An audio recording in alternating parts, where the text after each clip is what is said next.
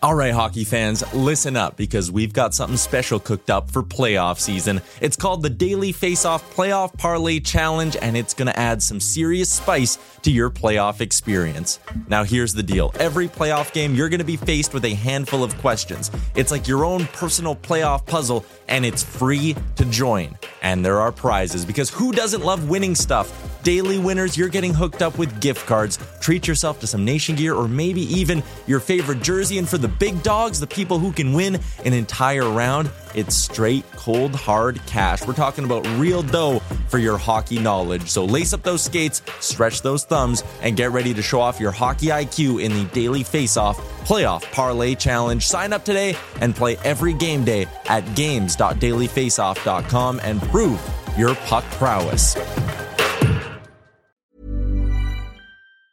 Hiring for your small business? If you're not looking for professionals on LinkedIn, you're looking in the wrong place. That's like looking for your car keys in a fish tank.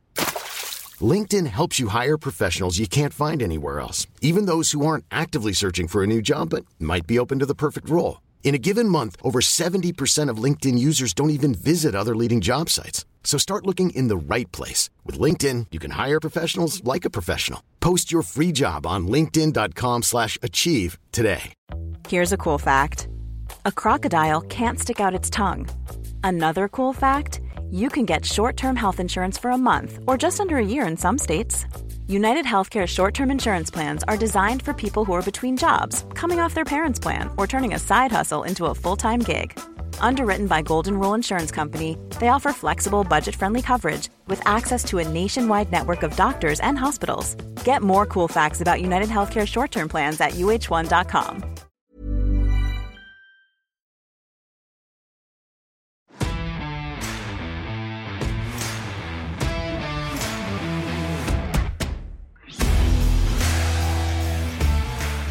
This is the Wally and Methot Show, powered by Barrhaven Ford. Now here are your hosts, Brent Wallace and Mark Methot. Welcome to the Wally and Methot Show, powered by Barrhaven Ford, the area's largest Ford dealer. Of course, don't forget, they are the home of the Roush-inspired BFC customs on F-150s, Rangers, Mustangs, and of course, the all-new redesigned Ford Bronco. Stop in today and check them out at 555 Dealership Drive in Barrhaven, or visit them online at barrhavenford.com. I'm Brent Wallace. He's the big mutant, Mark Methot. So Meth, I thought we were clear here. I wasn't going to ever embarrass you on the show. And yet yesterday you posted a video of you at jiu-jitsu of me throwing you down. Oh, that was you? Are you kidding me? Wally, I would pay good money to see you go do a class, but you probably do well. And I'm glad you brought it up, because it's something that is new for me. And it's challenging, and I recommend this to everybody. There's a location called Ground Jiu-Jitsu in Barrhaven. This is not a paid advertisement. I'm a huge fan of their situation there. They're a brand new business. It's a brand new facility. Really nice spot. So I'm more of a float like a butterfly, sting like a bee kind of guy. I'm just curious, when he threw you, like, did you see this coming at all? Oh yeah. I mean, I'm a big mixed martial arts fan to begin with, but I was never able to get into this stuff when I played, right? Because the last thing I need is a torn shoulder or knee when I go to training camp. So, but I used to box. I boxed a ton growing up, particularly in my teens, which is good, right? You learn a new skill when you're younger. You tend to maintain it for a longer period of time. So I just wanted to get into it. I knew it was going to be very physical. I think I need that right now because I feel good. And so that was one of the owners of the gym, and he's been doing it for 14 years. It's incredibly difficult. I mean, he was in full control all the time. And whenever I thought I had an inch with him, when we were doing the live stuff at the end, like, no, he'd flip me on my back, on my neck, have me in some kind of leg lock. It was crazy. Does he have like a title, like Master Jiu-Jitsu guy? You know what? I don't remember. All I know is that he's been competing for a long time, and now that they're doing this, but I don't know what belt he has. I didn't even ask. Because I'm just wondering like what yours would be. I'm wondering if you'd be like little tight. It takes years. Like, this is something that you got to, like twice a week you go in, you might get a belt in a year from now. Maybe. It's very, very difficult. Yeah. My brother tried karate once. I was like, I can't break a board. Anyway, we'll move on. There's some Sens news to talk about. On Tuesday, Pierre Dorion inked a new deal. It's going to keep him as general manager of the Ottawa Senators for another 4 years, possibly 5, as the team has an added year on the end of that as an option. He says the rebuild is now done and they're moving into a different zone. Are you okay with Pierre Dorion now at the helm of guiding this team into zone number 2, we'll call it? Yeah, I mean, the team, first of all, we need to understand that Pierre can only get done what Pierre is allowed to get done, right? Like yes. To a degree, when they're restricted a little bit with salary and stuff like that, he's got to work that much harder to get deals done. And we all know, Wally, you and I aren't being paid by the Ottawa Senators. I'm completely unbiased. I'm a big fan of the team, and I just want to see them win. I do think that Pierre is in a good spot now, that they've got all these young guys. They've drafted very well. They've produced some pretty good quality content out of Belleville, where they're grooming them up properly. You're starting to see the results of that at the NHL level. So for me, it's true. I mean, I almost think it would be unfair to release a general manager or coach at this point when you're finally going to see the fruits of your labor kind of come to fruition. So I think for me, he's in a good spot. The pressure is on now, I think, on ownership, if anything, to provide the finances to get this ship moving forward. You want to sign all your good young players. They're going to be looking for some decent deals. So if they can get that sorted out, I think at this point, you just got to let it play itself out. And hopefully the coaching goes in the right direction. Everyone buys in and the team looks really good in about 3 years. Okay. A couple of points. One, I don't get excited when people say, well, it's only fair he gets to guide the team. This is professional sport. I know, but people are saying he deserves that. He's done what he's had to do. That's neither here nor there. You don't get the option to continue on just because, golly gee, you made a good trade. So that's number one. Number two, I don't like his, I'll say the pro side of things. I think they've done a terrible job of bringing in the right mix of veterans that they need to lead this team. Yeah. Yes, there's been a couple of hits. But then that goes back to my original point. Now, is that owner. Are his hands tied? Yeah, absolutely. So that's what I'm saying. Owner. It's like, no question. If it's not Pierre, is it somebody else under the same circumstances? Right. And I mean, it is what it is. Right. But full marks.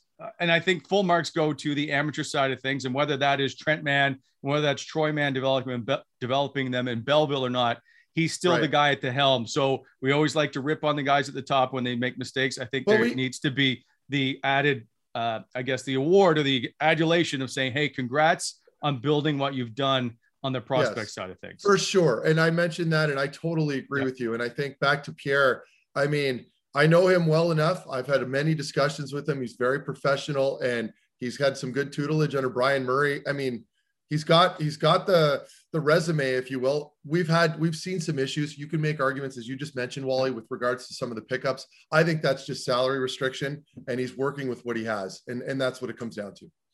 Yeah, I know. I just, there's some things that I've witnessed off ice that I haven't been a big fan of. And so I kind of hold back a bit on saying, hey, great job in this whole turnaround. I'm not I'm not there saying that he's the one that deserves to have this chance to ride this team into the next phase. But if he gets it done, he gets it done. Obviously, ownership thinks he can get it done. And that really, ultimately, it's their team. They can do what they want with it. And so far. And that'll be the test. I think to finish this, we can both agree on this point at the very least. Yeah. You've got all your pieces in place now, right? Yeah. It just comes down to insulating them with some good quality players. And good quality players cost money. And that's what it comes down to. Speaking of players, the Sens on Wednesday announced that their development camp roster, and I couldn't help but look, who got number 48? Oh, who did? I didn't even look at the list. There is one guy, and I was like, no, they didn't. Chandler Romeo got number 48. So what a brutal number. So he is now a new fan of the show. We will make sure that we follow him closely. Igor Sokolov wearing number 75, which is a weird okay. Number, Yeah. But no, okay. Yeah. You guys know how I feel about 48. I feel bad for him. I mean, that's a no-win. We call that a no-win situation. You're going down when you get that number. Anyway, I just thought it always makes me chuckle when I think of you. All right. From the future, let's talk about the past. And our guest today on the show, of course, put up some of the most memorable moments in franchise history. He's been around for obviously a long time, played a decade for the Ottawa Senators, and he's part of your early supper club on the road. Joining us in the chat, quenched by Whitewater beer, is veteran goalie Craig Anderson. He's set to join the Buffalo Sabres this season. That'll be his 6th franchise. Reminder, use the Wally Methot coupon code 15% off your purchase when you shop whitewater.ca. So, Meth, did it take a while for you and Andy to become friends? Let me just put you this way. He seems very stoic and almost on guard a lot unless you get to know him? Did it take a while to figure him out? Yeah. I mean, and you'll, with interviews and stuff, you get a certain Andy, and then off the ice, you get the goofball, very sarcastic, dry, not afraid to throw a shot at anybody in the room. And we clicked pretty, right away, because when I got there, I'm kind of like that too.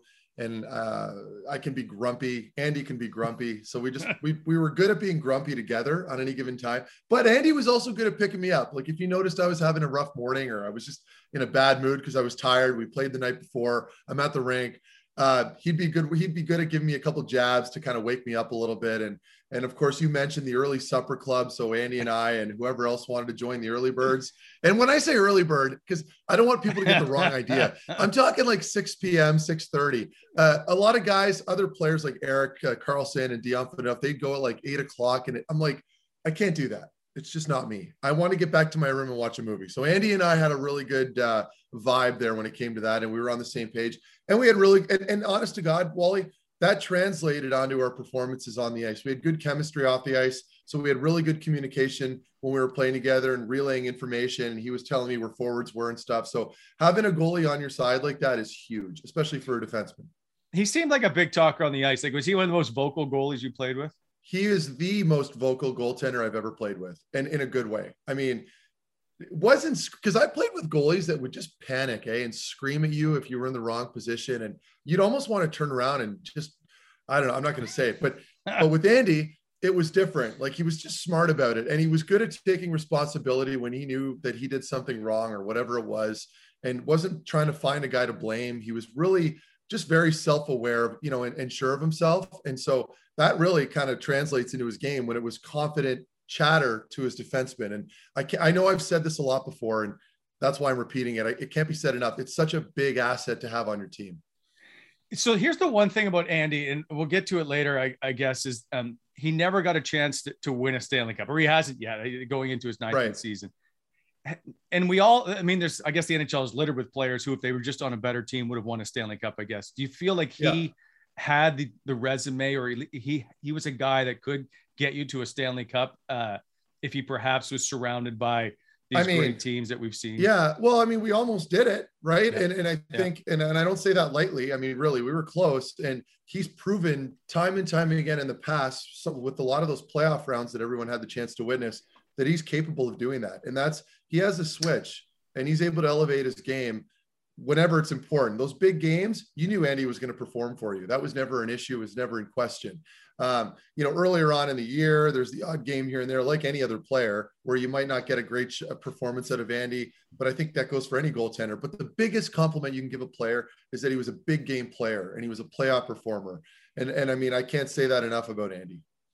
Yeah, and he was. And the sarcasm, I won't forget, and we can talk about it later. He used to just sometimes scare me in scrums because I never knew how to you don't know if he's serious. Yeah, like, are you like just trying to yank my chain, or anyway? We'll get to that later. All right.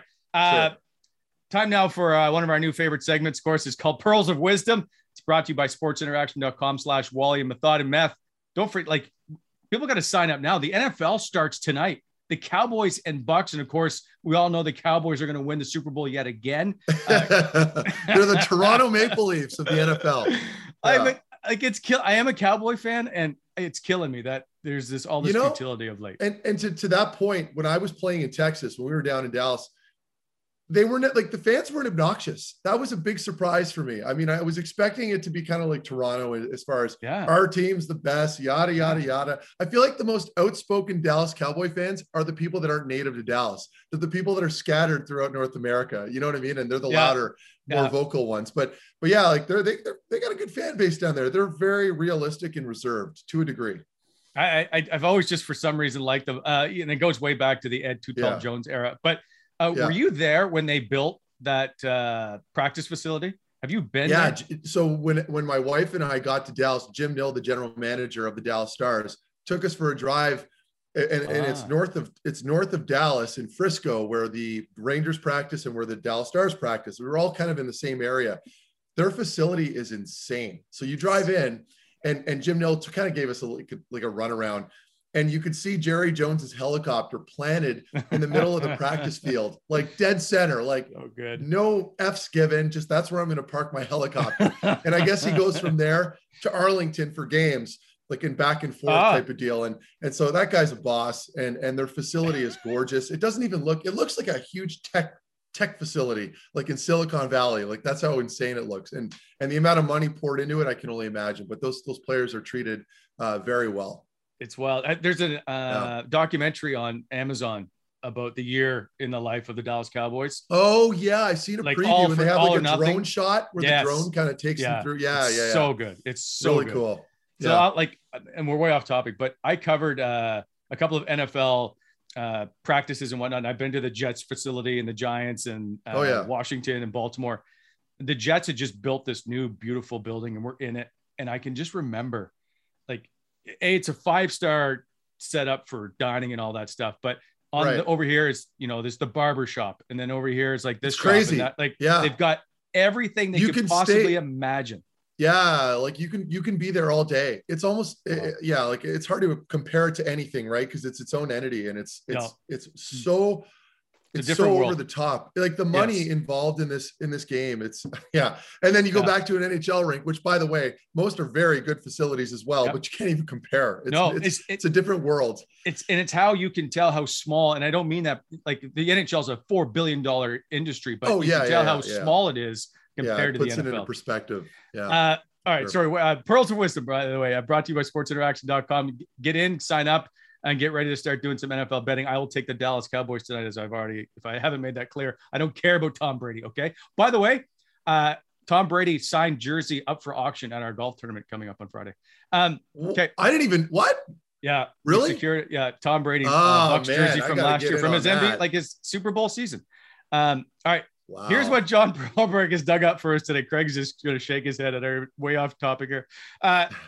Andy holds records for his team records in his last 4 franchises. So here they are. So with Florida, he's got 53 saves. That's the most saves in a shutout by a Florida Panther goaltender. Colorado, 71. That's the most games played in a single season by a goalie. 71 games, Meth.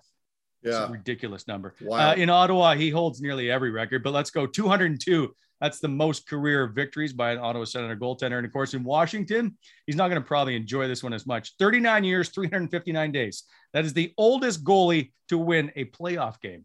So, by the way, I think he is now he's in the top 5, at least, of oldest players in the league. And I know he's the oldest the oldest goalie, but what a career he's had. And you look over and see all the stuff that he's done in his career. And as we're going to the pre-scout now, and it's brought to you by Bonisher Excavating Inc., BEI, helping to shape the Ottawa Valley.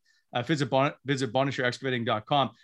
Just take a look at this. Like 19th NHL season this year. Spent 10 years in Ottawa, holding almost every goaltending record except just one, which is shutout, still held by Patrick Lalime.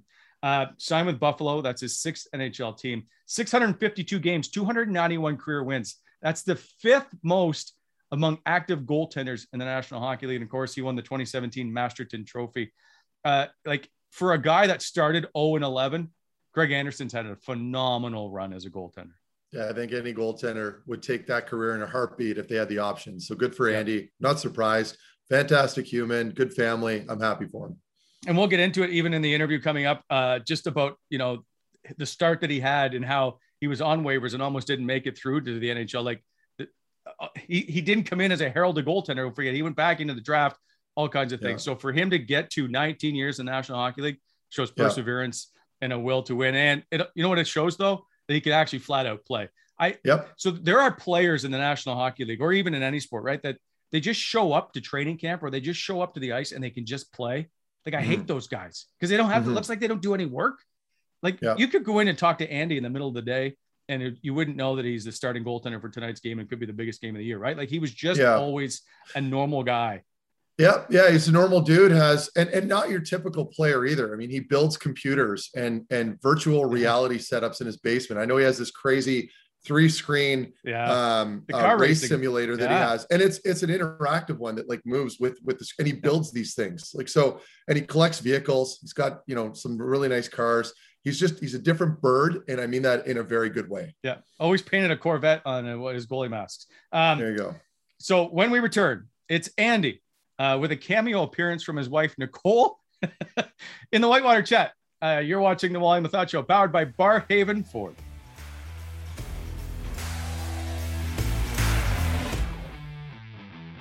All right, welcome back to the show, and welcome to the show, the greatest goaltender in Ottawa Senator history, Craig Anderson. How are you during this great summer? Doing all right. It's real hot down here in South Florida, and just kind of hanging out, doing the dad stuff. So when do you start to get prepared to get back into the NHL season and head to Buffalo? Started training maybe a month ago. Started a lot sooner than I did last year. That's a good step in the right direction. But yeah, planning on getting up there sometime mid-September. Try to get on the ice maybe a week or two in September down here in Florida. Andy, is that you're starting up early with your training? Is that just being an old man at this point and trying to preserve anything left in the body? I think time off is good for the old body. No, last year I didn't do anything since March last year and didn't really start up until October, November. Just kind of like, all right, maybe something will happen. And then so I really wasn't as prepared as I am now that I got a good 8 weeks of training to kind of get ready for the season. It's a lot I guess a lot more efficient. Yeah. And I think, because I know you're down there in South Florida, I'm incredibly jealous, by the way, but I remember Yager always was quoted as saying that being an older player in the league, obviously exceptionally older than you are right now. I think he was in his mid 40s at this point, but he would talk about how the humidity in Florida was just it just felt good on his bones. It gave him more longevity. Is that the key? Is that why you're still down there? Not sure. We're here because the kids go to school here and they got travel baseball and flag football and they do all that stuff down here. But yeah, it's for about 8-9 months a year. It's perfect weather down here. I just haven't experienced it yet because I'm always up north. Yeah. When did you see the Buffalo thing transpiring? Like, did this come out of left field for you? Yeah, more or less. We were not expecting anything to happen. Definitely on the opening day of the transactions there. So. With free agency, but kind of in the morning was hey, like, you got any interest in maybe working with a young guy? I'm like, all right, that's cool. Like, all right. And then by dinner time, it was like all right, yes or no, are you in or out? I'm like, all right, we're in. So yeah, a matter of 6 hours, it was like, think about it to fully commit. There wasn't even like time to like sleep on it. It was just like, hey, we talked about it over the afternoon, and my wife was pretty supportive, and then the agent kind of committed and was like, hey, by the way, you're playing. I was like, all right, we'll take it. And have you gone up there yet, Andy, to like look for a place at all, or have you just been kind of floating online? No, we've been online a little bit and just reached out to some of the team service guy to start getting in touch with a realtor. I got a buddy that does some race car stuff there that lives in Buffalo. He does some race car stuff in Ottawa. So nice. He lives there. He's kind of helping me with some of the location of where to be, where not to be, where the restaurants are, whatnot. But last year I lived 6 months in a Marriott, so I got some good points. Maybe use some of those for the first month when we're up there. Is it because it's a Marriott right next door? Like, you can stay right at the rink. That it is. I got a lot of points to use. Yeah. Perfect. How much different, I guess, was it this year compared? Like, did you think you were going to end up getting a deal last year? And did you go into this free agency maybe planning to retire, or was that even on your mind? It was kind of up in the air. I mean, I think at the end of the day, I didn't want to let the pandemic kind of end the career. And so last year, just the way the timing worked of everything, Lundqvist, going through his surgery and opened up a spot, and it just kind of the way it kind of worked out was kind of meant to be. But I wasn't forcing the issue last year. We weren't like calling everybody going, I need a job. It just kind of fell in place. And then, similar to this year, like it was one of those things where I was not expecting it. Either way, could have been, could have been happily retired or, happy playing either way. So it's just kind of the way things are supposed to happen. Fate's kind of let fate do its thing and, go out there and ride the wave. Yeah. And we're all pumped for you, Andy. That's awesome. How's the body feeling otherwise? I know I can speak from experience. Getting a little older, it takes a little longer to get it ready for games and all that. So are you skating lots right now in the summertime? What's your kind of regimen looking like, and how's the body feeling? Probably from 8 a.m. to 9 a.m. trying to get out of bed. That's kind of that early morning stiffness that kind of as you get older, everybody deals with. But once we get to the gym and get moving, that first like 10 minutes on the bike at the gym, and then everything kind of falls into place. So I think that's kind of was the key last year too, is get to the rink, get that 10, 15-minute bike ride in, just get everything moving and see the staff. I think Dom and Jerry always hammered that, go warm up before you hit the table. And, so many guys just rather get the work done before they warm up. And you can definitely, as you get older, you can definitely notice a difference being mobile and moving around. And so, I think it's one of those things where it's just, you get in a routine and you figure out what works and what doesn't, and you stick to it. So are you training with a bunch of players down there? And are you and again, I know I'm hammering home these questions about fitness only because I'm so curious, has your diet changed? What's changed to get you that extra little longevity? Do you have anybody working with you? I'm going daily to it's actually a CrossFit gym, but I'm working with a guy that's just from South Africa. He's got PT, AT, he's got kind of all of his credentials from South Africa. He was a rugby guy, and now they do all CrossFit over there. But he and I are pretty much on a daily maintenance program as far as A, getting stronger, B, getting leaner, but C, also working on flexibility and getting the body in line. So it's actually been a great fit. Trying to stay off the ice. As you get older, you need a lot more maintenance as far as just before you get on the ice. So without having the Doms and the Jerrys of the world, in your back pocket, paying them on a daily basis, it's tough to get that service. So try to stay off the ice as best you can so you don't hurt yourself. But you skate a couple days once a week, try to get out there with the beer league, play as a skater, just trying to get the cardio going.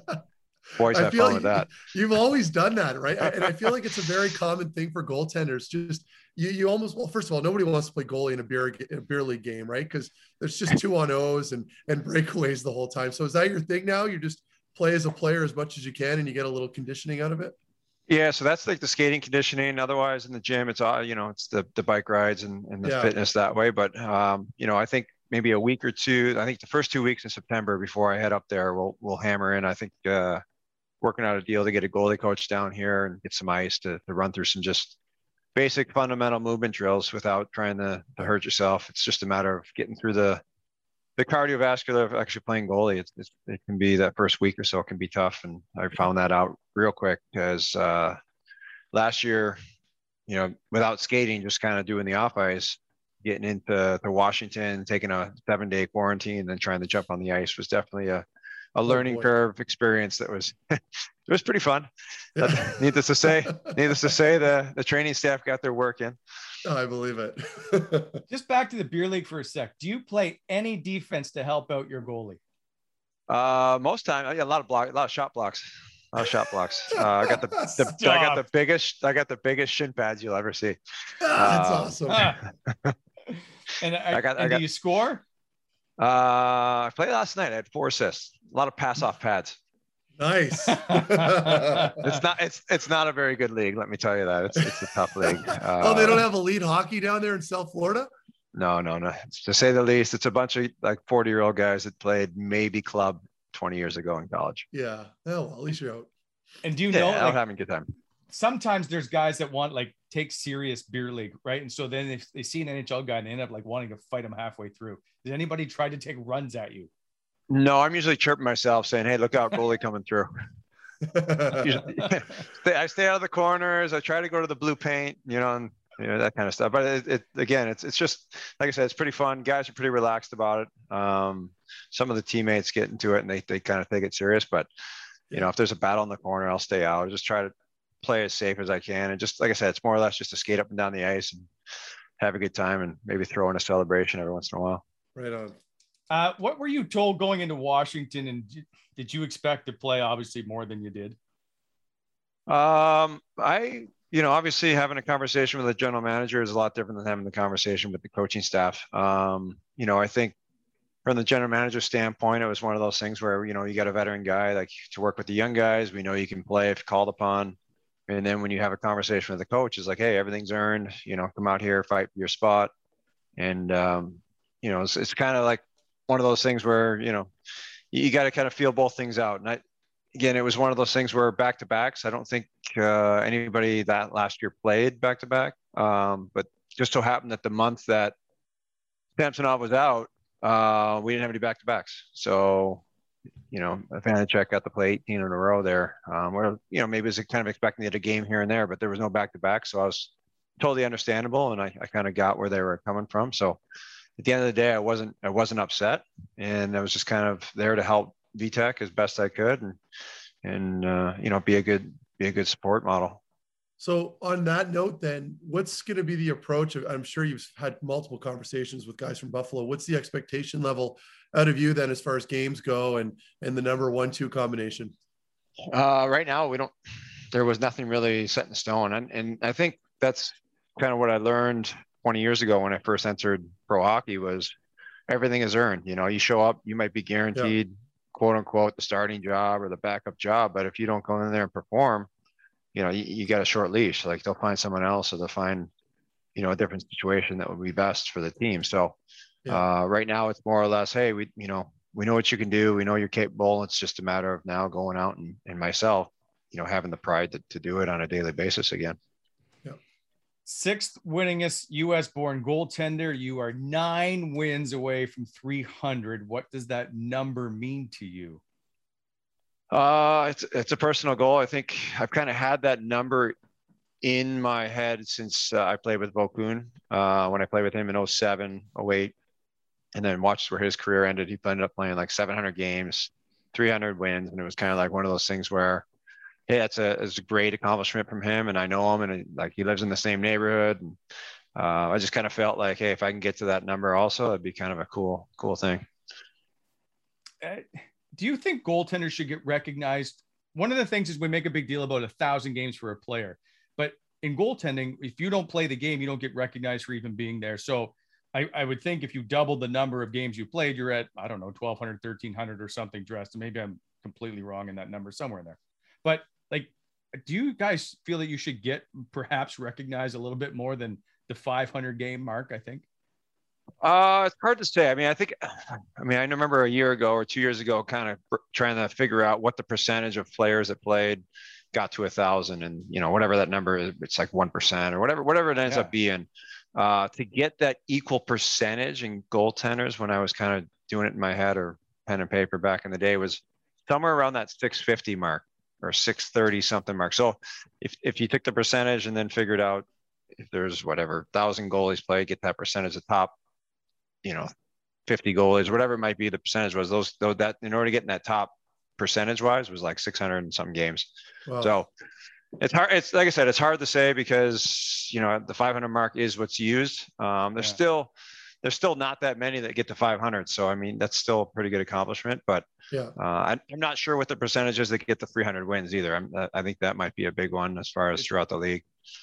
I know that I want to say it's in the 40s or 50. It's not a huge number ever get to 300 wins. And if you're looking at US born goalies, you'd be just the 6th. Like, that's a phenomenal feat for a guy that wasn't sure you were going to last in the NHL, I think, when you first started, right? And you've openly talked about the Chicago issues and having to learn to, I guess, grow up, if you will. You went on waivers, and in like 3 days, you played on 3 different teams, ended up back in Chicago. I shouldn't say 3 days. It was over like a 2-week period, and you went to St. Louis and Boston. Like, when you look back at that now, you've got to be impressed of where you've gotten to. And I know it's tough to try and pat yourself on the back, but that's a huge accomplishment for a guy back in the draft twice and ended up with the struggles you had in Chicago early on. Yeah. I think from day one, when you get drafted, everybody has some sort of ego when they get drafted.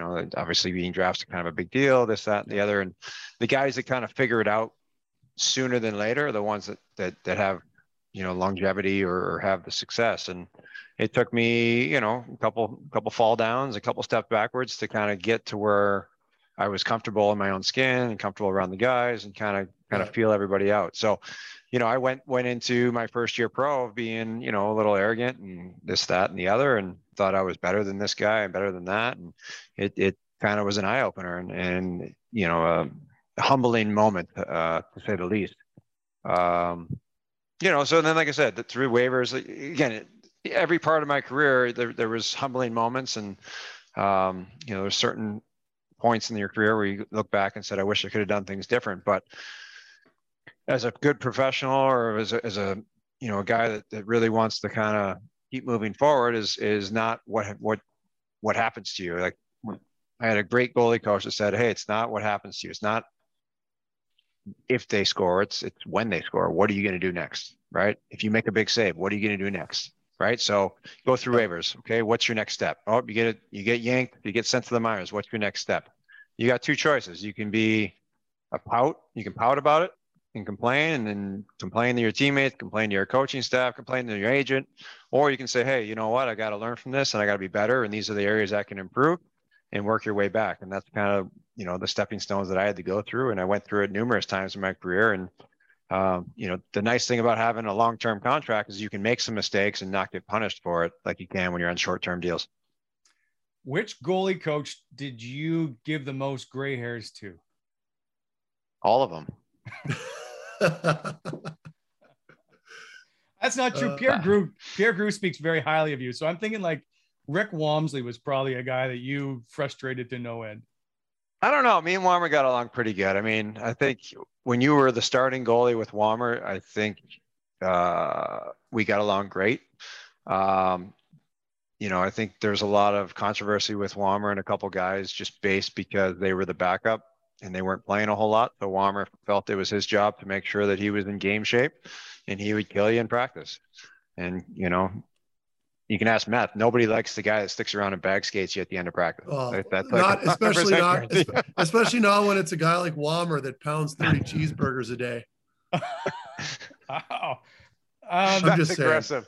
That's aggressive. Did you ever see that guy walk around? Anyway, I'm not going to put you on the spot. I had my issues with him as well, but I had a bad back, and I remember him giving it to me. He was giving it to me in Boston.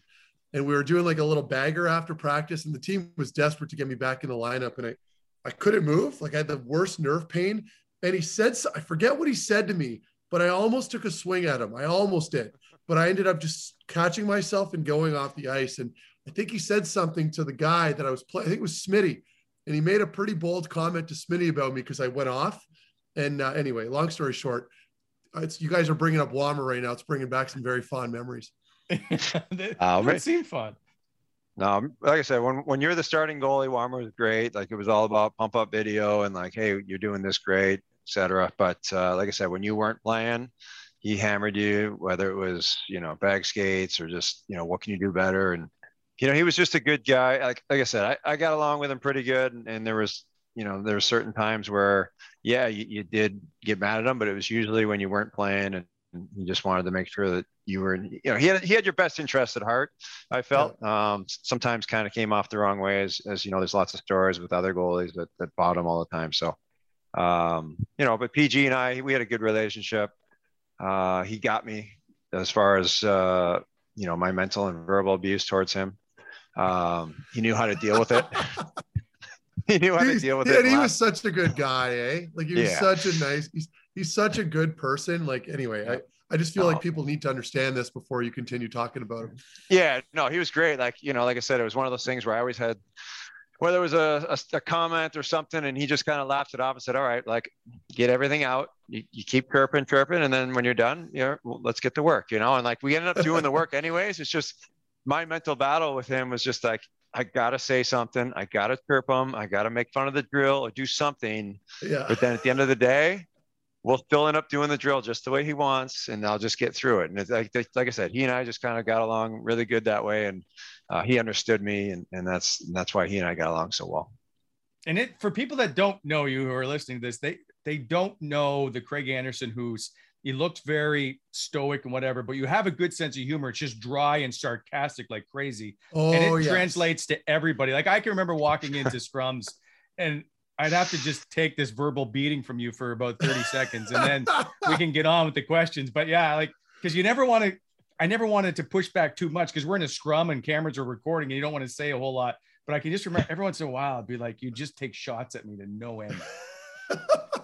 Yeah, I mean, that's my personality. And like I said, I think, it can rub teammates the wrong way if you don't, like I said, I've learned as I go and who you can push and who you can't and what you can say. And sometimes I say, I mean, even last year, I remember getting into it with a guy and I said something that I thought was kind of funny and he took it completely the wrong way. And we didn't talk for 3 days until I actually realized, hey, what's going on? You're not talking to me. And then I had to like really go through the process of, all right, I'm sorry I said that. That's not what I meant. And let's get past this. So, I mean, like I said, it happens, even like I said, to this day, it still happens to people. And, like I said, I think I sometimes get a bad rep that way, but again, it's nothing personal towards anybody. It's just kind of who I am and my sense of humor. And like, again, it's almost like I do it with you know what? My son does it to me all the time, and it frustrates me to no end. So I could understand.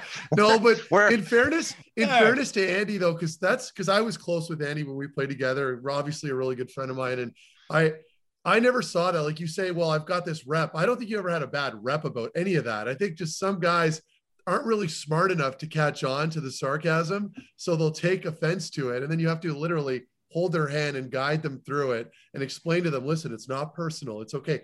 And like Andy's just being Andy, and that's how he is. Speaking of which, Andy, do you still do the stand-up style in practice? I think a lot of fans that are watching here don't understand that Craig Anderson does the old Billy Ranford kick saves in practice, and it drives coaches and goal scorers absolutely bonkers.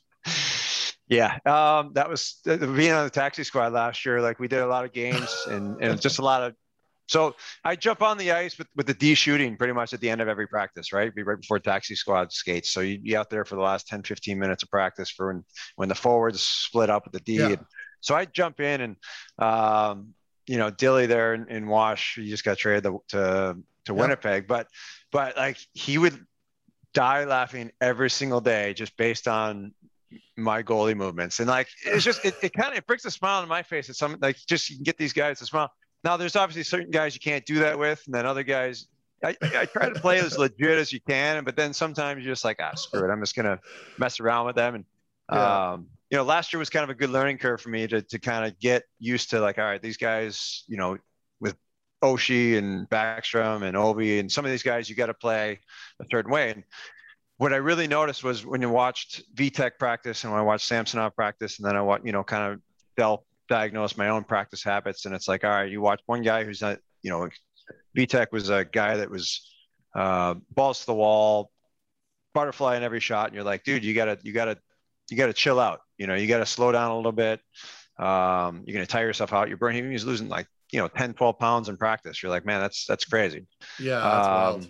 So like I ended up being the third goalie out there for practice a lot just to give him a break because he was going 100% on every shot, where Samsonov was a lot more like me. Like, all right, how can I make a more efficient save? How's this play? How can I play it more efficient? So like, there was kind of one of those things where I've been through it enough where I know I can't be stand up and not try every shot.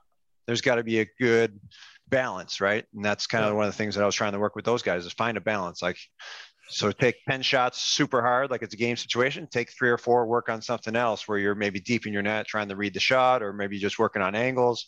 Yeah. And, so that's, again, it's one of those things where you kind of learn as you go, and you kind of get the temperature of each guy and who you can do it to and who you can't. And usually the goal scorers, you got to play legit, but the guys that don't score a whole lot, think it's funny when you kind of mess around with them. So in other words, when Mark Methot would come down, you'd mail it in and do a kick save, demoralize me. And then when Erik Karlsson or Mark Stone would come down, you would try very hard. And you're still basically instilling that philosophy to this day. If you put it that way, that sounds horrible. It's okay. It's all good, man. I liked you enough where I knew I could get away with it. No, it was funny. But I think that was what I was trying to get at, though. You're really good at it. That's the scary part. Like you would like leave that stick side wide open, and then a paddle would come by and just swat it away like nothing. You know what I mean? And I think that's something that guys like myself at least appreciate it. I would die laughing. Right. So keep doing it. Yeah, no, like I said, there'd be certain drills like D shooting, like there'd be half the drill I do legit. And then, I'd take 10 shots and try to do the paddle thing. Like I said, it wasn't like a full time. So like in Ottawa, sometimes it was like a full practice of just like kick out, kick save, but I've kind of managed it better and done a little bit better job of, because I wasn't playing a whole lot. So you have to play somewhat legit and try to get in that game shape and that game reps. Yep, but again, it was one of those things where, you just, like I said, you feel the temperature of everything and you kind of go from there. Did then Oshie or Ovechkin or Backstrom, anybody say anything to you about it? Like, dude, I need you to stop the puck the real way for me. No, not really. Like I said, everyone had pretty light. It was pretty light atmosphere last year. Everyone was really good about it. Again, the other argument is that, when you have a conversation with the goalie coach, about standing up and whatnot. There's lots of situations in the game where I do stand up. So the argument is hey, like that's his read. That's how he makes the save in the game. We're not going to force him something else in practice just to make forwards feel good. I mean, it's kind of a cat and mouse, right? So they'll start figuring me out. I'll figure them out. I'll make adjustments, see if they can make the adjustment. And I think I'd like to think that I make people better, but a lot of people think that I, make them worse because they can't score. Last question last topic before we move on to Ottawa, and that's you getting into the playoffs. So I want to know what that first game was like when you go in game one, and then you get the start in game two, only to lose in overtime. But I think you made 48 saves that game. Was this, I guess, what was the adrenaline like for you in that moment? I think when I kind of saw Vitek go down, I was like, oh, he's down. He's just kind of maybe upset about the goal, but then it ended up like prolonging into like, a full 3-minute affair where he's still laying on the ice. And I'm like, oh, I guess I got to get moving here. So I think you didn't have a whole lot of time to think about it. And that's sometimes the best thing for a player is getting thrown in. You didn't have all day or the day before to start thinking about it and kind of psych yourself out.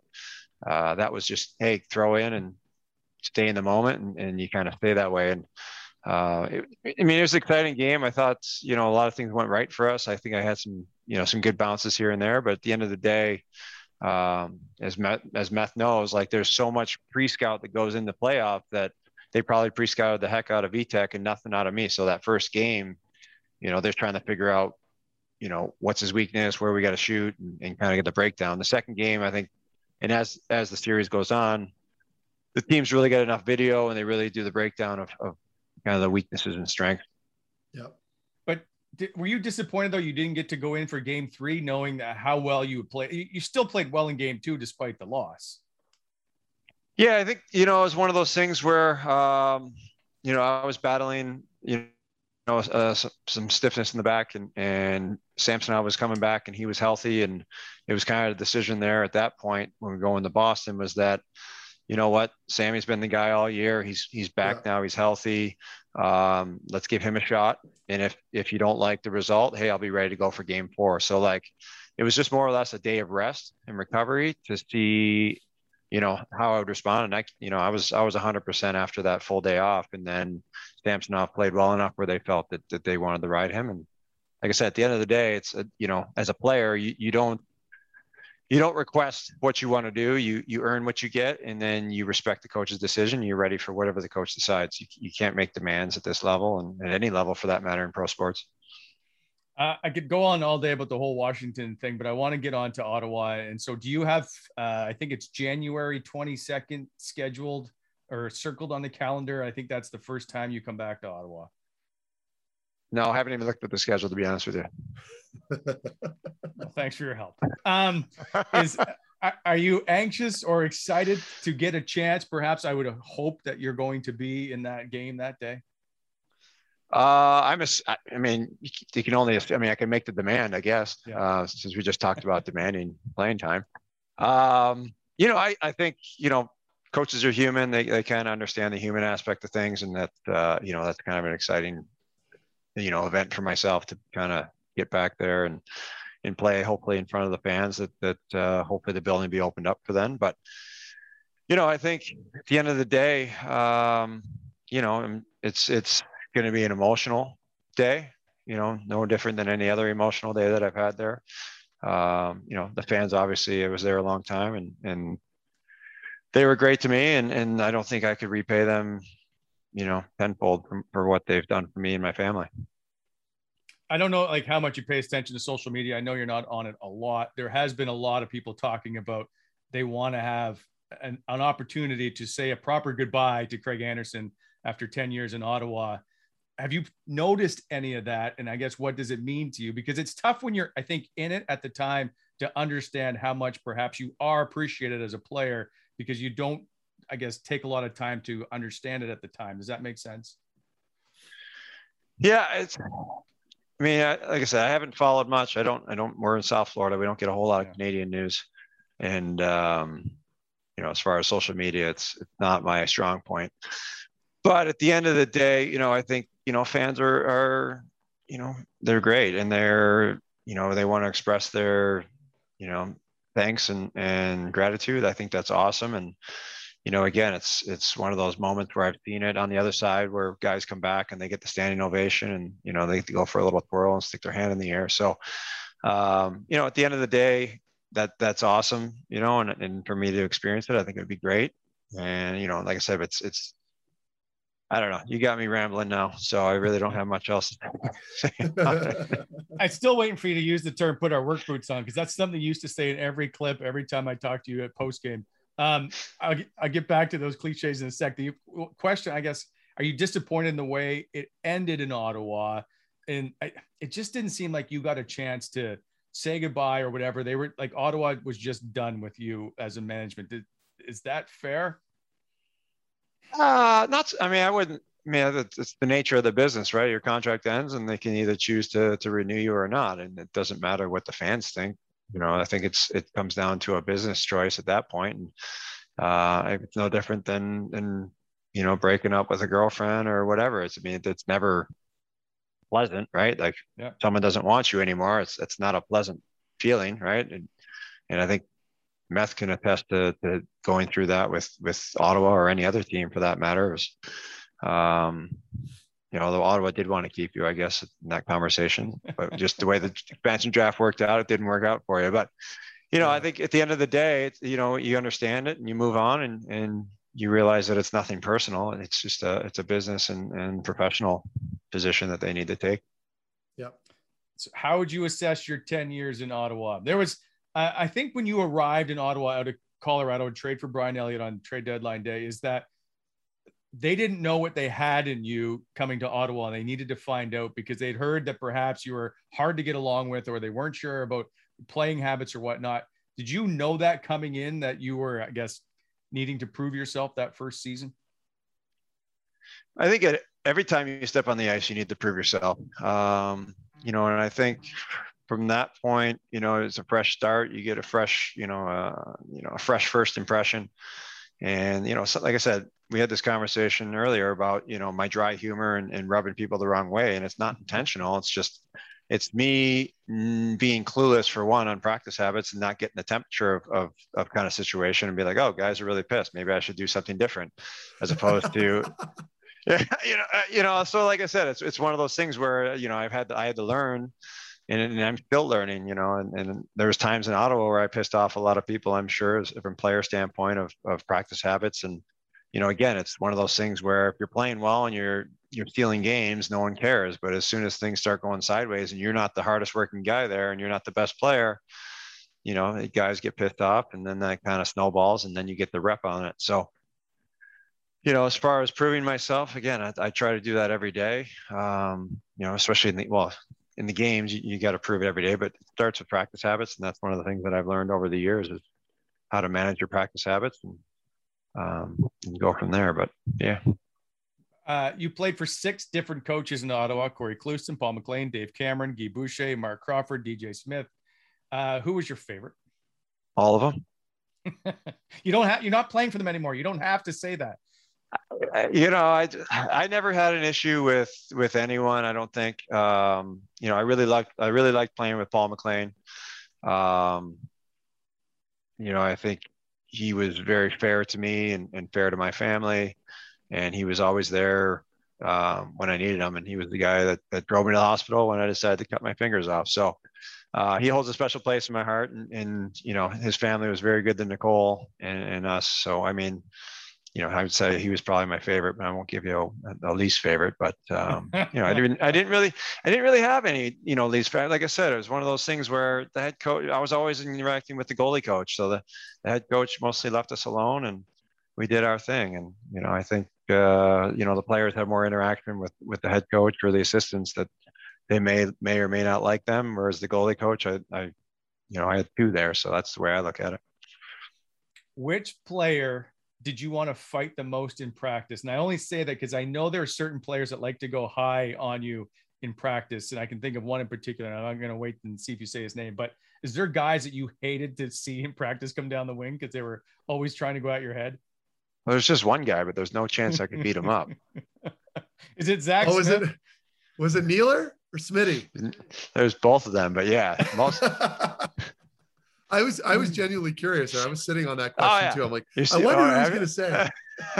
No, but actually neither was pretty respectful. Smitty just had no control, and he shot so hard.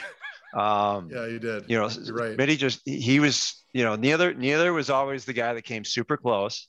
Smitty was just the guy that had one speed, and it was as hard as he could. And you know, not that I got hit a whole lot up high, but you know, it's one of those things where, you know, when those guys were shooting, you couldn't full butterfly because they had no idea where it was going. It was going somewhere near where the glass is. And you know, and they get mad when you didn't play them legit. Yet they, you know, it's just, there were the guys where you had to play legit, but you really couldn't because you knew you'd get hurt if they hit you. Well, and I feel like Nealer would celebrate too after his goals, right? Like Smitty would be a little more professional about it, but Nealer would put his arms up and scream and yell, wouldn't he? Like he'd do that occasionally, at least. That would drive you crazy, I'm assuming. Yeah. No, Nealer was good. At least Nealer you could talk to. Smitty would just snap. But Nealer you could at least talk to, and like I said, Nealer and I, well, obviously, you know, it was me, Meth, and Nealer pretty much every early team dinner or dinner on the road. So I feel like the three of us could really kind of like throw each other under the bus and still like chirp each other and still kind of be kosher. Whereas with Smitty, it was like, it was an on and off switch with Smitty. You either got him when he was super pissed, or you got him and it was like, okay, are you serious? Or like, I think the best was when Smitty snapped when his clothes ended up in the your clothes. Was it your clothes ended up in the freezer, or was it Smitty's? No, it was Smitty, because he burned Nealer's hat with a blowtorch. Remember? It was Nealer's favorite gong show. I know we've actually told this story on here before, probably twice, between Nealer coming on and Smitty, but it was so funny. But you're right. Yeah. And then Nealer went after Smitty, threw all his clothes in the freezer, and it shrunk and ruined his clothes. Smitty was pissed. Anyway, those were good times. Did you do any pranks? No, I tried to stay out of everybody's way. Me too. Yeah, I didn't want to. You know what? You didn't want to piss off Smitty or Nealer because you knew you were going to get it tenfold. Yes, correct. Go ahead. No, that's pretty much it. Like you didn't want to mess with those two guys. Nealer would just take it to another level. Like, did you guys talk about the old fish in the old backseat? Yeah, we did. Yeah, and Patrick Weirkoch's backseat. Yeah. I mean, like I said, Nealer couldn't keep it to like simple, like, oh, I'm just gonna like whatever. I'm gonna put water in your boot or something. It was like full on. Yeah.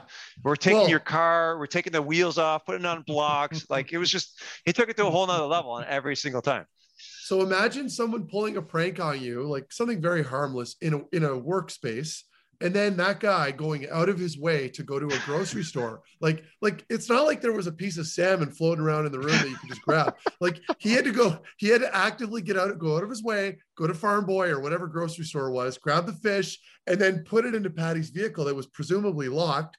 So he would have had to have grabbed his keys.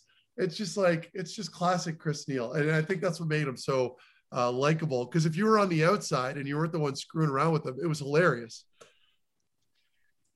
Yeah, like I said, it was almost comical to the point, like, all right, you almost waiting to see what Nealer would do, and that was, I mean, but it kept the room light. Like it was honestly like without him being there, that last, was it 1 year or 2 years that I was there without him? It was such a different room and different vibe that you just kind of get. I mean, not that it was good or bad, it was just a different vibe, for what Nealer kind of brought to the room and to the ice. Yeah, I have lots of questions about Ottawa. Question about Robin Leonard and Ben Bishop when you guys were going through that, and that was the shortened year, I think the lockout year, 2012-13, and you had three strong goaltenders. Was it a weird scenario watching that all play out until ultimately Ben Bishop is traded? Honestly, we wouldn't even have gotten a Ben Bishop if I didn't cut myself. Yeah. So I mean, that's kind of my own doing. But at the end of the day, I think, when you got three guys, you're giving the team a great opportunity to kind of make a move or do something with it. But I mean, going into that season, I know my agent was freaking out because I did nothing for 4 months. Although we did go to Northwest Territories, which was awesome. Yes. But Robin Leonard and Bishop were playing in the American League that year for the shortened season. So like, it was one of those things where you got to figure it out. So it was the year before that I don't remember. Whatever it was, Bishop was already playing in the system, so it must have been the year before we got him. Because you traded for him from St. Louis. The year before. The year before. Okay. Because he was in the minors with Leonard in Binghamton. So it was kind of one of those things where it was like, hey, like, guy had to get mentally prepared and ready, and there wasn't a whole lot of. It was a shortened season. You got thrown in there at training camp. Training was short, and very little preseason games. But no, it was a good. Like I said, it was a good kind of combination. Robin was still young and learning. Bish was kind of starting to feel his stride. So, at the end to be honest with you, I kind of thought that maybe I was going to be the odd man out when I kind of came back, but it didn't happen that way, and I was kind of thankful for that. You've played with lots of different goaltenders, with Leonard and Bishop, a couple. Ed Belfour, Corey Crawford, Nick Happy-Bulin, Peter Budaj. Of all the goalies you play with, which is a huge number, is there anyone that really stands out as being odd or different, or I don't know, that you got along with the most? Like, I just want to know about these different goaltenders you played with. Some of them are in the National Hockey Hall of Fame, or in the Hockey Hall of Fame, I should say. Playing with Eddie was like my first surreal experience with like a guy I grew up watching. Like I played with Javi Bulin, but like, I wasn't like a follower of his as a kid. Like the guy that I followed as a kid was Chicago, right? So you had Belfour there, and playing alongside him, it was kind of a neat because I saw his preparation level and kind of what he did at his level and how he was doing it at 42 or 43 years old in Florida. His routine, his habits of diet, etc. It was kind of cool to see. I really enjoyed playing with Jocelyn Thibault. Like that was my first memory as, first couple of years pro. And then he was the goalie coach in Colorado the 1 year. So that kind of relationship was cool. And that was exciting. And that was back when you had to have a certain amount of games to not have a roommate. Right. So I roomed with Jocelyn Thibault, like my first 2 years of being called up. So that was just awesome. Cool experience. Surreal, a guy that's, you're rooming with the starting goaltender and you're just like, almost like a fan. And I guess my best memory of Ed Belfour, I'll kind of throw this in here. We were training camp in Florida, and for whatever reason during training camp, they had all the vets paired up, and Ed Belfour was paired up with a player. I think it was Kendall McCardle, and Kendall got up to go to the bathroom in the middle of the night and ended up crawling into the wrong bed with Eddie Belfour by accident. Eddie's kicked him out. So like you're half asleep, like you got two double beds there in the hotel, and you go to the bathroom, you come back, and he crawled into the wrong bed. It's just like you got a 43-year-old guy and a 20-year-old kid. And it's like, man, that's just something. This isn't right. Now obviously we all get our own rooms and stuff, but it's just kind of the old way things used to be. And how many games was that, Andy? It was like 800, I think, that you had to have played, right? Which was an impossible number for the most part. It was 800. It was 10 years and like it might have been 600 and 10 years. Okay. Like it couldn't be either. It couldn't be like 600. You get it. It had to be 10 years and 600 for you to get your own room. Wow. Or you could spend the $8,000 or whatever and give the team That's money what I to did. have your own room. I did that in Columbus. Of course you did. I was a prima donna with my sleep. Yeah. Anyway. Do you miss roommates? I had a couple good ones, and when you get paired up with a guy you really like, I think it can be a good thing. If you get on the same sleeping habits and nap times and schedules and everything. But like I said, it just depends on the personalities and if they clash or not. I had one guy who liked to talk on the phone the whole time, and I lasted one road trip with him. He was always on the phone. He snored. It was like, oh, no, I'm good. Like, hey, I need to find a new guy. Give us a name. Nope. Oh, so disappointing. Can't do it. I guess my best roommate was, no, I'll give you my best roommate. My best roommate was TJ Gagliardi. He was never there. Where was he? He was with Paul Stastny, hanging out in his room. Mike McKenna was one of a backup with you at one point for not a long time, but he's a big racing fan. Did you spend a lot of time talking cars with him? The second time around, yeah. I guess the first time around that I was kind of with him, I guess it was like a training camp, and we really didn't know each other. But the second time he came through Ottawa there, we talked all the time. He had this little snake mug that he did his crosswords every day, and in between every third word that he got, we'd have a little conversation. So, and it always had something to do with either goal pads or, what was this guy thinking, or something to do with racing with his dad and kind of the way things used to be. He's a very cerebral guy. He recently had comments about Ottawa, and I don't know if you saw any of them or whatnot, but he wasn't a big fan of how the organization treated him. Now, I can only assume that it's probably not the same for you because of this organization treated you very well, I think, in your 10 years here for the most part. You want an answer for that? Sure. Okay, yeah, I was treated very well. I mean, I can't personally say anything about, what happened with McKenna, but at the end of the day, everybody kind of has a good experience or a bad experience or kind of a null experience.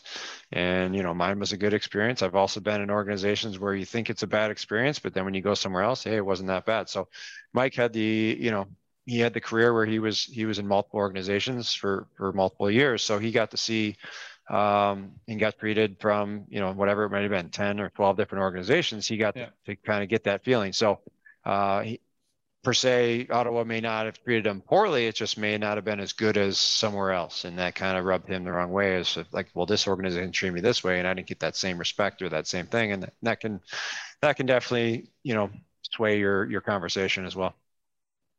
All right, I'll move past that. And I have a couple of questions that are just off the wall a little bit. Do you have any fears? You? Fair. That's fair. Yeah. I share that same fear, Andy, every day. Okay. Are you afraid of snakes, or you have an alligator lives in your backyard? So I'm assuming that's not one. Is there anything that you're scared of? I don't know. No, I don't really think about it, so I don't. Okay. I mean, I'm sure there's things. Andy, if you saw a tarantula, a big ass, hairy fucking tarantula crawling across your room, would you shit your pants? Probably not. Okay, I would. An Alex Ovechkin slap shot? No, I mean, no. Okay, all right. No, do you have any phobias? No. I thought I was scared of heights, but we went ziplining this summer in Hawaii. So that was like an awesome experience. And I thought I'd be a lot more scared of the heights because I remember it when I was in junior, we did like a team building exercise. Oh. And we went to a place where they had this thing where you did a bunch of stuff. And one of them was going up onto not a zip line, but going up to like a high wire, and you'd be harnessed in and your teammates would be holding onto the wire as you walked across the high wire. And I just couldn't do it. I sat there, panicked, freaked out. And so I thought for sure 20 years later that I'd be scared of ziplining, because you're up in the trees like that. And it just wasn't the case. I actually had a good time. Nice. Okay, Meth, you don't like team bonding exercises? Is that what I'm getting? No, well, it's just to add to Andy. This isn't my interview, of course, but I can relate because I remember the 1 year Hitch. God bless him. I love Hitch. But he brought in a bunch of friggin' Navy SEALs, and we went to this camp outside of Columbus where they had this, like, kind of like what Andy's talking about, like, these huge walls that you had to climb with ropes. And we had to carry these massive tank shells that weighed 90 pounds across like this ravine. And we had to figure out ways to get it right. So you're bagged by the first regular season game. Like, you're exhausted, and sure as shit, we got pumped in that first game. So, and the teams prior to us, when Doug McLean was the general manager there, they would go down to Florida, stay at like the Ritz-Carlton in Fort Lauderdale for a few days, relax. And here I am as a rookie, and I'm like looking forward to that. And then I hear about the audible that our coach pulls, and we end up doing boot camp. So the heights thing I can relate with Andy. It sucks, but you get past it. Yeah, we had another experience where we went to West Point for Florida, right? So you got $60 million worth of athletes running through the forest doing these like army team bonding stuff, right? So like it was cool. The end of the day, like maybe it was the second day, we went and played paintball and stuff. Like Yeah, we did that too.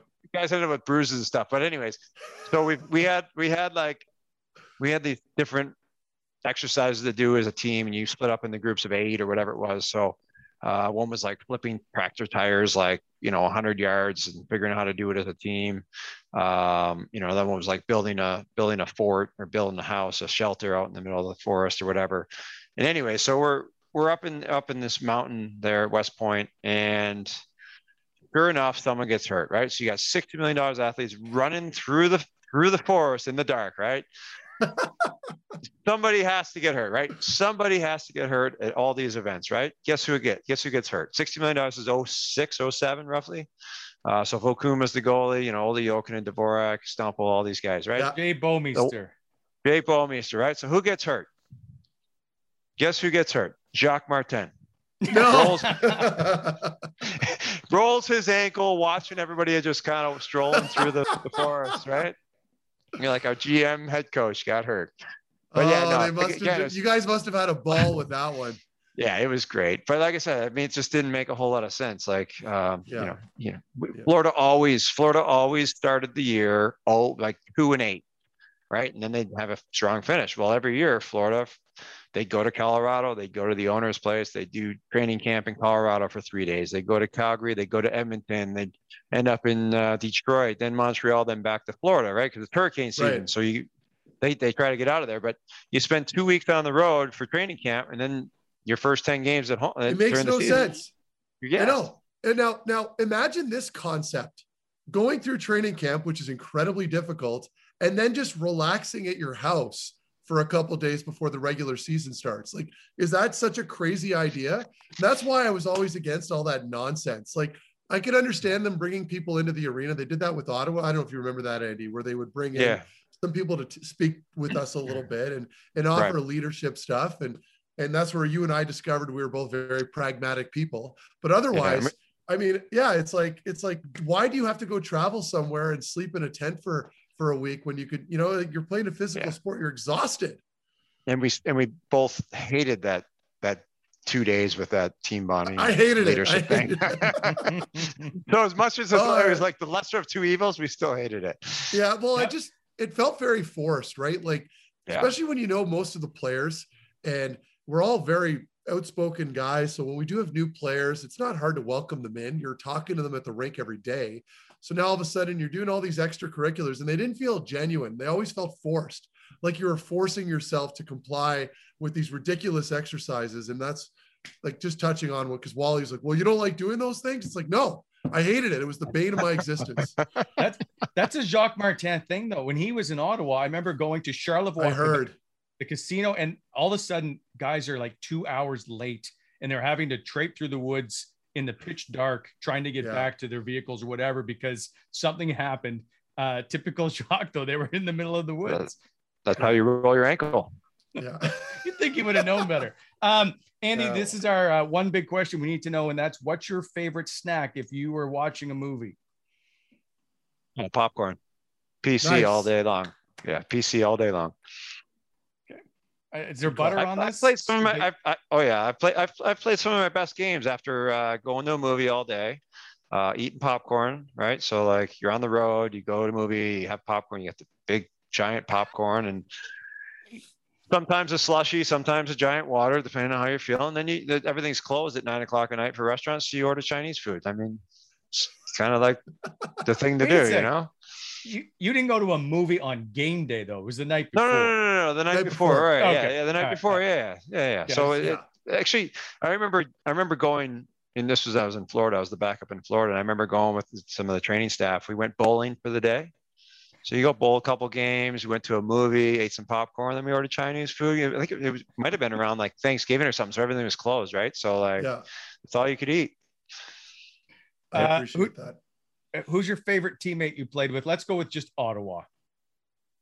Mark you Methot. Can't say Matt. Excluding me. No, it puts him on the spot. I don't like the question, because every guy feels compelled to say me or something. Andy, aside from Mark Methot, who else did you really like hanging out with outside of the arena? Probably Clarky. Yeah. Clark MacArthur. Yeah, it's just a good home fun-loving dude. Well, dry sense of humor, a lot like you, incredibly sarcastic, grumpy as well. Yes, he was.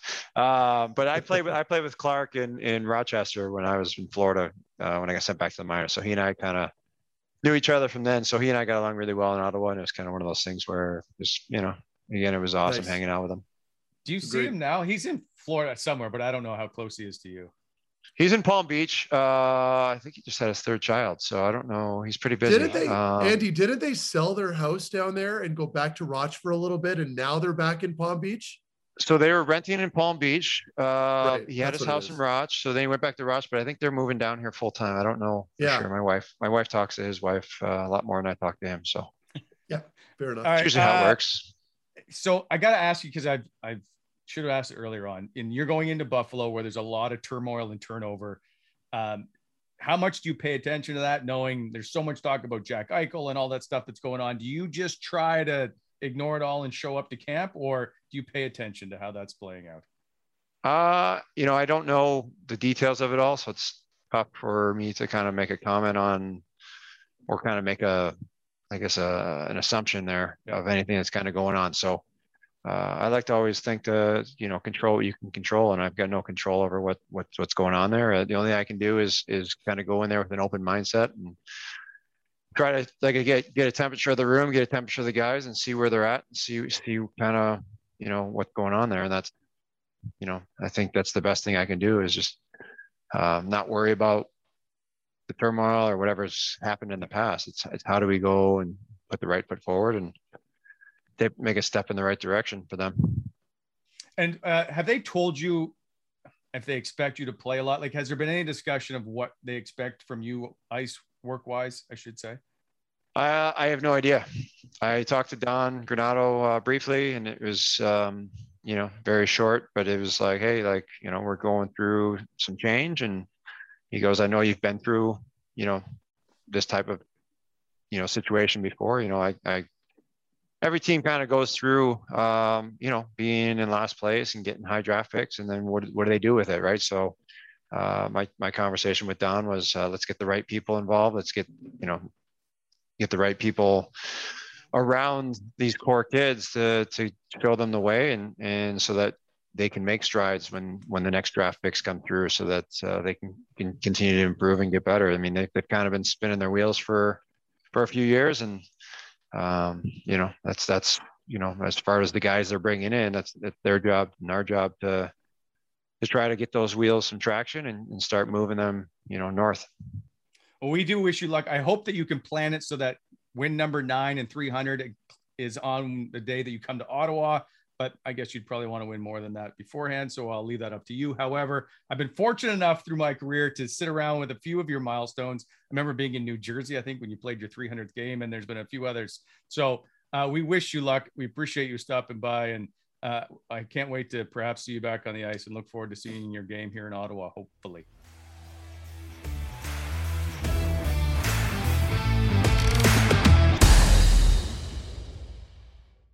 Fantastic job done by Craig Anderson. Now, you know what? Even for as crusty as he was, I still miss him in the nation's capital. As we welcome in Craig to the show, of course, brought to you by facesmag.ca. We like to add another face, so why not add it? Sponsored by Faces. Check out their latest edition that includes Austin Watson on the cover, and he shares his story throughout his NHL career. Okay, guys. Andy, there's a couple, we've talked about memorable moments, and I will say one of them that we've talked a lot to death, but it's still one I'll never forget as long as I probably can remember. And that is the night that he returns in Edmonton, leaving the hospital with Nicole and going to play that game. And he posts the shutout. I think it's 2-0 in Edmonton. He's in the tunnel, as you know, he's coming out to be the first star, and you can see he's tearing up. And as he comes out, Cam Talbot, the Edmonton Oilers goalie, is waiting on the bench just to kind of support him and show, you know what, I'm here for you. That was one of the most emotional things I've seen done in the NHL in an awfully long time. Yeah, it was nice. And he was emotional in the room too. After when he came in, you could see it. So happy for him. Big moment. And we never touched on it, but I think it's been spoken on lots already. And but it was really nice to see for him and Nicole. So what's that room like when he arrives? Like, I know from everything that he's told me and everything I've heard, he didn't really talk much and there wasn't much said. No, he came in the room and we all kind of got up and clapped for him and gave him a hug and whatever. And you could tell he was emotional a little bit, and we couldn't have been happier for him. I mean, we just played against the Edmonton Oilers and did a pretty good job against them. And he comes in, first star, very emotional. We're all hugging, and yeah, it was just a nice feeling. But not a whole lot of words needed to be said. You know what I mean? I mean, I think the actions and everything that had been gone on kind of spoke for itself. So then what's the bench like as the minutes, I guess, count down and there's a chance that he's got a shutout? Like, is there no chance that they're getting a shot on goal type feeling? Well, you're trying, right? I mean, but Edmonton, you're also playing against Connor McDavid and Leon Draisaitl, so it's a little hard. But you're puckering up a little, right? You're kind of hoping that nothing bad happens out there and that we can hang on. And I think the cards were just in our favor that day with everything that was happening. It was an emotional game for everybody. Nice. Yeah. I mean, he touched on a couple of things with him as far as during that interview. And I wanted to kind of circle back on it. Methot, I could tell that when you guys were talking about those training camp activities, that maybe that was something that you'd had some experience with in the past. And there was maybe something, but it was the Andy interview. So you didn't want to just barge in there and knock it all down. Looking back on it, like, did you look forward to those training camp activities ever? Or were those just like another thing you had to do leading into the season? Because we would skate. It's a good question, Craig. Cause like we would do, for people who don't know what we're talking about, during training camp, you work like a dog all morning and afternoon. I'm not complaining about that. I enjoy doing that. But then instead of going home and eating and resting, teams have these ideas for team building where you have to go do like some silly activities together, where you go into a room and we're all divided into groups and we have to cook like a meal together or something. And like, by the way, for almost all of us, these are players that I've already been playing with for a couple of years. So all I'm thinking is I'm very tired and I just want to go home. But that was me. And that could be just me being crusty and a grump. And Andy, I think, could kind of resonated with Andy as well. But teams, they try to do these things. They'll bring people in to talk to the group, and God bless them. I know the heart's in the right place, but I want to say 3/4 of the time it's an absolute waste. But that's just the way the business works. I know teams are looking for an edge, so it was cool. Like when we were in Dallas, they brought in a Navy SEAL, like a SEAL Team 6 guy. I thought that was cool because he was to the point. He was concise. He was only there for 30 minutes. He hit on all the important points for team building, and then that was done. We weren't sitting around the arena for 3 hours after. So that was my 2 cents on it. And I wanted to chime in more to talk about it, but I couldn't. Did you go to Ocala? Were you one of the times you went to Eugene's ranch, Florida? No, but in ranch? Columbus with Ken Hitchcock, he wanted us to go do this thing outside of Columbus, Ohio, out in the woods, where we had to do all these military activities for 2 days. And I think I've told this story before, but a bunch of guys got hurt. We're carrying around these like 150-pound like tank shells, and we have to share the load with other players. And like, it was just crazy, we would do paintball. I think one year we did paintball. That was fun. I enjoyed that. Other years the team had gone to like Fort Lauderdale for a couple of days. I never had the pleasure of experiencing that. To me, that's more my pace. But again, it's up to the coaching staff and the general manager, and it varies. If you could design, like, what would be the perfect training camp activity, team building? what would Marc Methot design as that one? It's totally going to be shooting. Yeah, no, no. You know what? Like, I'm all for doing one activity when the camp ends and you have like a 3 or 4 day period before your first game or whatever. Maybe you go to the gun range, or you go bowling, or you do some stupid activity like that that's fun, or you have a nice big team dinner perhaps. But that would be my style. Training camp itself, when the fitness testing comes around, I get it. You need to have it. You need to hold players accountable and make sure they're working hard in the summer. I wouldn't change any of that. I think it's just the activity stuff I would maybe tweak a little. You mentioned dinners there for a second. I wanted to ask you something, because we've had a few guys that have said that they're in the Marc Methot Early Bird Dinner Club, but this list is starting to add up. How big is this list? Here's who I got on the list. I got Andy and Neil. They both said it. Stone, Smitty, Bobby. Is there anybody else that I'm missing? So I'm not looking that crazy after all, right? No, not at all. I think once people start to come out of their shells a little, I've got a good crowd. So there'd usually be about eight people, and there's more even, where you be kind of like split up into different groups, right? Because you just get your food quicker if you're 4 versus 8 or 10. And guys go to different restaurants. But yeah, there was a bunch of guys, and we would rotate right among the group, depending on who you were talking to on the way back to the hotel from practice and whoever you were lining something up with. And that's generally how it worked.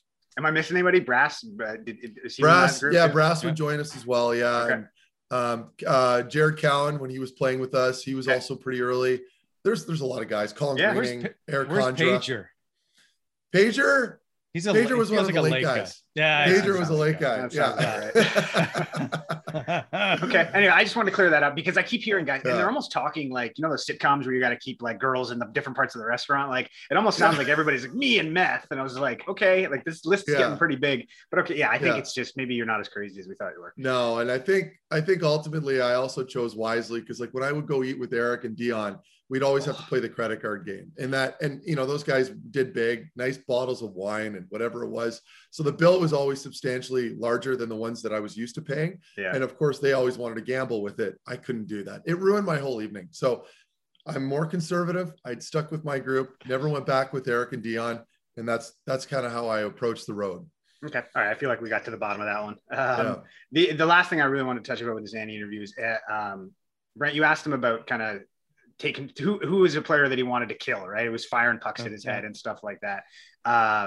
You guys each seemed like you knew who he was going to mention before, but he mentioned both Smitty and Nealer. Were those like the two notorious guys, or is there anybody else? Those are the guys that just blindly. Well, Hoff would shoot high sometimes too. Mike Hoff, but I think typically, at least with a sniper, he knows where his puck is going. Whereas the guy like Smitty and Nealer and myself even, but I never shot high. But typically guys like that have a little less control over their shots, and Smitty would shoot it really hard. So yeah, I mean, I can understand why Andy kind of mentioned them. They were your typical suspects or culprits, I should say, when it came to the high shots. Okay. You can always see, right? Like you can see the guy who comes down, and it could be Eric Condra, and I don't know it for sure, but some guy just whistles it at his head. You can always see the goalie's head turn. You know exactly what he's saying to him. You can see the anger coming out of him without even hearing a word.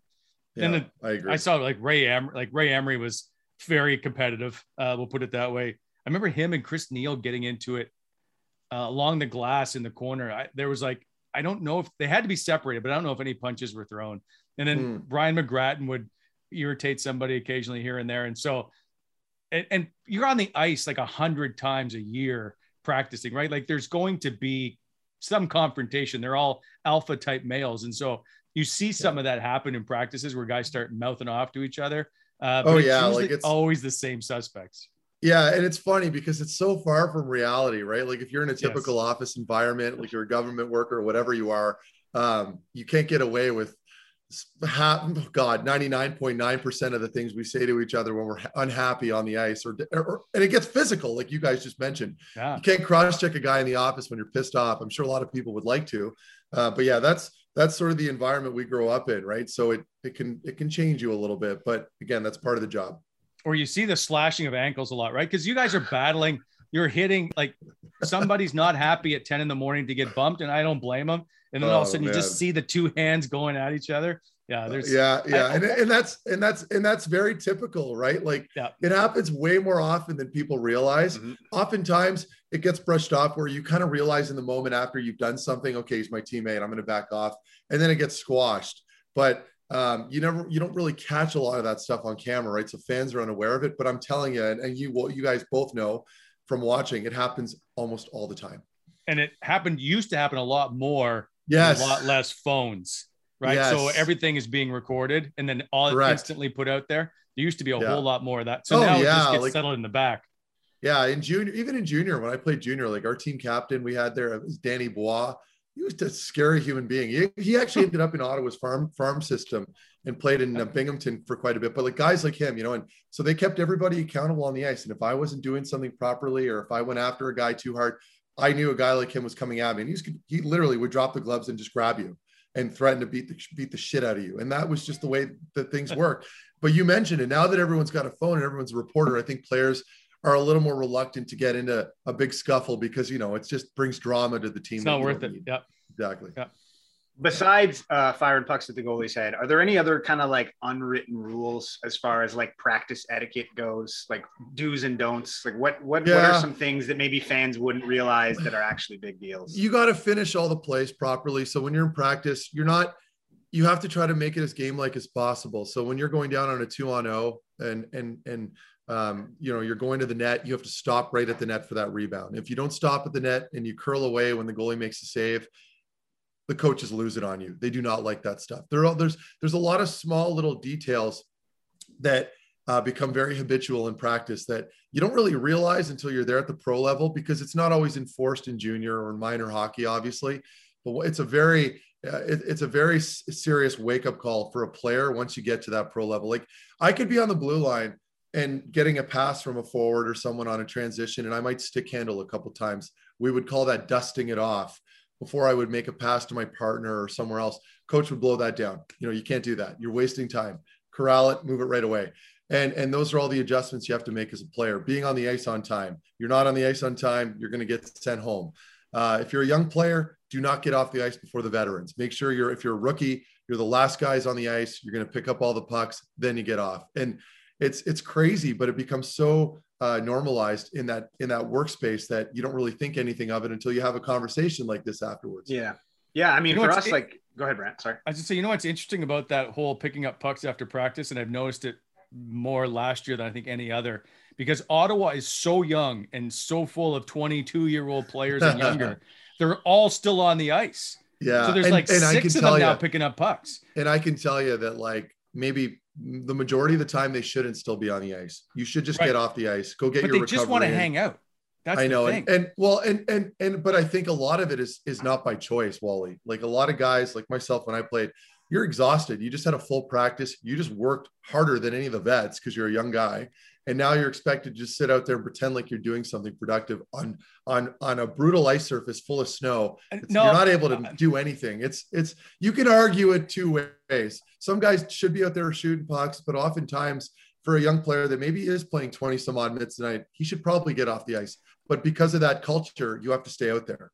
Though that's fair. But I will say, when I watched, and it was in January, I have the video of it. Like, you see Stützle, and I can't remember if it's Drake Batson. It was Norris too. I remember this. They were doing curling, and there was guys that were just like trying to play keep away. I didn't get the sense that they needed to be on the ice. I got the sense that they just flat out wanted just to hang out. But it was, don't get me wrong, new season, and they just had started playing again, right? So they just had been off the ice for months. Right. So that was part of it. So exactly. I don't disagree, because I remember Jacques Martin, Brian Murray, most coaches, like, guys, off the ice now. Guy Boucher was another one, right?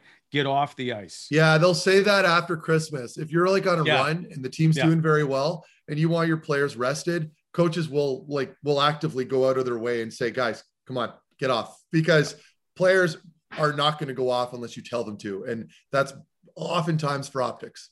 Yeah. Okay. Hey, thanks for clearing some of those up. Because, be honest with you, like, I'll sit there sometimes and there'll be times like I don't understand why. Like, I think it was Max Verno. He got an earful because he'd never done he got signed, and his first skate with the team was a game day skate or something like that. And he was one of the first guys off. And I remember everybody was like, what do you do? And so it's I guess you don't totally know, right? It's so dumb. It's so dumb. I would understand that on a practice day, but imagine on a game day, like the NBA guys, when you're on the road and you see the NBA guys on a game day, they have the same schedule as us. Yeah. Maybe a little less physical. It is more physical than most people think. But my point is, they just do a little shoot around in the morning. Mm-hmm. They're warming up. It's so casual. Coaches aren't really even around. You're just doing what you got to do to wake your body up a little bit. Hockey, it's all about skate, hard practice in the morning. And then it's like your legs, you feel your legs in the evening. You're tired. And it's it's so dumb. And we're getting away from that now, which is really good. I've noticed toward my last few years at the NHL level, it's starting to change. But man, oh man, like culturally, they got to make some changes there, because it's just so old school. And, you used to do pregame skates to get the hungover guys to sweat it out. Now, like, guys aren't hungover in the morning. Like, they're full of protein and water and good food. Like, they don't need to be exerting themselves. Anyway, I guess I'm preaching to nobody when I'm having this discussion with myself. No. So I'll cut it off there. Well, you're right though, because like if you look at the NHL, like the morning skates now, those are just for media, right? Like I mean, you can kind of touch up a few things or maybe make a few small adjustments, but it's so media can come and talk to you and whatever else. So it's crazy. It's nice when they move to the more kind of optional ones later. There's no media avail on game days for the CFL, for the NFL, right? Like we don't have to have them anymore. It used to just be, as Meth said, for the night before to sweat the alcohol out. It's unnecessary now. The Esposito rule, I guess, is what it was. Exactly. Yeah. Anyway. Okay. Well, you know what? I think that kind of ties that one up. So, hey, good job with Andy, boys. I thought he'd do. Hopefully, he gets 300. I know that's the number he's chasing. So, hopefully, he can lock that down in Buffalo. For anybody else who's chasing stuff, we got some stuff to give away. Our friends at Gong Show have given us another puck luck game to give away. This thing's awesome. 2s, 4s. Set it up at parking lot, backyard. Cottage season's kind of running out, but maybe you can sneak it in there still. They've been the best. So head on over to gongshow.com and check out their new hats for their fall lineup. It's pretty good. They're killing it too for our golf tournament, which I'm sure we're going to talk about in a second.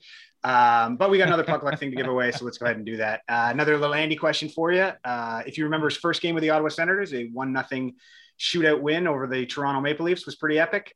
Who scored the lone shootout goal to win Andy's first game as an Ottawa Senator? If you know the answer to that, send us your answer on Twitter and be sure to tag at Gong Show Gear and use the hashtag Wally Methot, and we're going to announce the winner on our next show. Nice. Speaking of Gong Show stuff, we have new lids coming in. We have a couple new styles. Ooh, so you know. they're nice. Gong Show does such a good job. Yeah, man, they're nice. I don't say this lightly because I've known the company for a long time. They make really good, nice stuff. Wally and Craig, I'm sure you guys are aware too. It's just I'm encouraging people, go and check it out. They got some really nice fall lineup stuff. Pretty sweet hoodie you got on there too, by the way. Yeah, I know. That's what I'm getting at. And these things are awesome. It's really legitimately high quality clothing. That's why I love it. I wear it all the time. Perfect. Yeah, I'm the same. Mike, you know, it's funny. Like before this whole little show we did, my kid has been modeling for Gong Show for like 5 years. Yeah, I know. He just did a shoot. So there's always been this tie-in. Anyway, phenomenal stuff they've always given away. So good stuff. Yeah, they do some pretty good job. Speaking of which, so everybody at the golf tournament gets a hat, by the way. Nice. The golf tournament's tomorrow, guys. It's a sellout. Like it's presented by Giovanni's, and we're raising money for DIFD as we've talked about in the past. Like, I was totally terrified of this at the beginning. Going, is anybody going to show up? It'll be fun. There's a waiting list. I'm excited. Yeah, it's great. It's gonna be well done. I think the weather, like fingers crossed, looks like it's gonna be a beautiful day. So we're gonna have some fun. I may or may not sneak some beverages on the course. I'm just kidding. I'm not going to do that. Maybe I will. And we're going to have a good time. So I don't know how my speech is going to look in the evening. We'll see what happens. I'll take over for you. Yeah, by the way, Ian Mendez is the MC. Stu Schwartz is our auctioneer. Chris Neal is going to be there. There's a chance we're going to see a couple of current Ottawa Senators there. Be fun. Andy Scott, the big time agent, is going to be there as well. Andy will be there. Sean Simpson will be there. Right. There's lots of, anyway, I'm pretty excited. And of course, the big star of this will be Craig as he tees off with Woody and Ian and Alex. Oh, that's going to be a good group. We'll see if we finish the 18, but yes. I'll say this. I'm not driving to the golf course. I am getting in an Uber. Wow. This is big. I don't do that very often. I'm you. pretty stingy. I get made fun of for not letting loose too often. I think I'm going to let loose on Friday. Okay. Oh, we may not have a show Monday. I may embarrass all of you. That's okay. I'm looking forward to this. Yes, that's gonna be fun. All right. Anyway, that's our show. We'll be at the golf course on Friday. We'll tell you all about it on Monday. Frank Saravelli is going to stop by. It should be. We'll post about it. Should be a noon live show. So we look forward to that. It's we always say thanks for watching our show. It's time for us to drive on out of here. You're watching the Wally Methot Show, powered by Barhaven Ford. See you next time.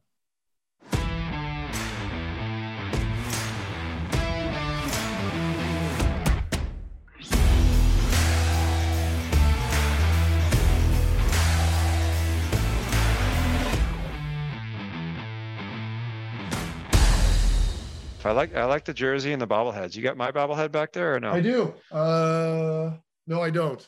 The only goalie I have is Tugnut because my dad, oddly enough, gave me a couple random ones. I've got Redden, Boschman, Tugnut, Stone, Neal on this side. So yeah, all right, can you send me one? I have one. Yeah, I got a whole box full of them in my closet still. I haven't gotten rid of them yet. Well, autograph it for me too, please. I'll bring it in January. It'll be 20, on eBay. 22nd. There we go. I'll be on eBay. Yeah, that's nice.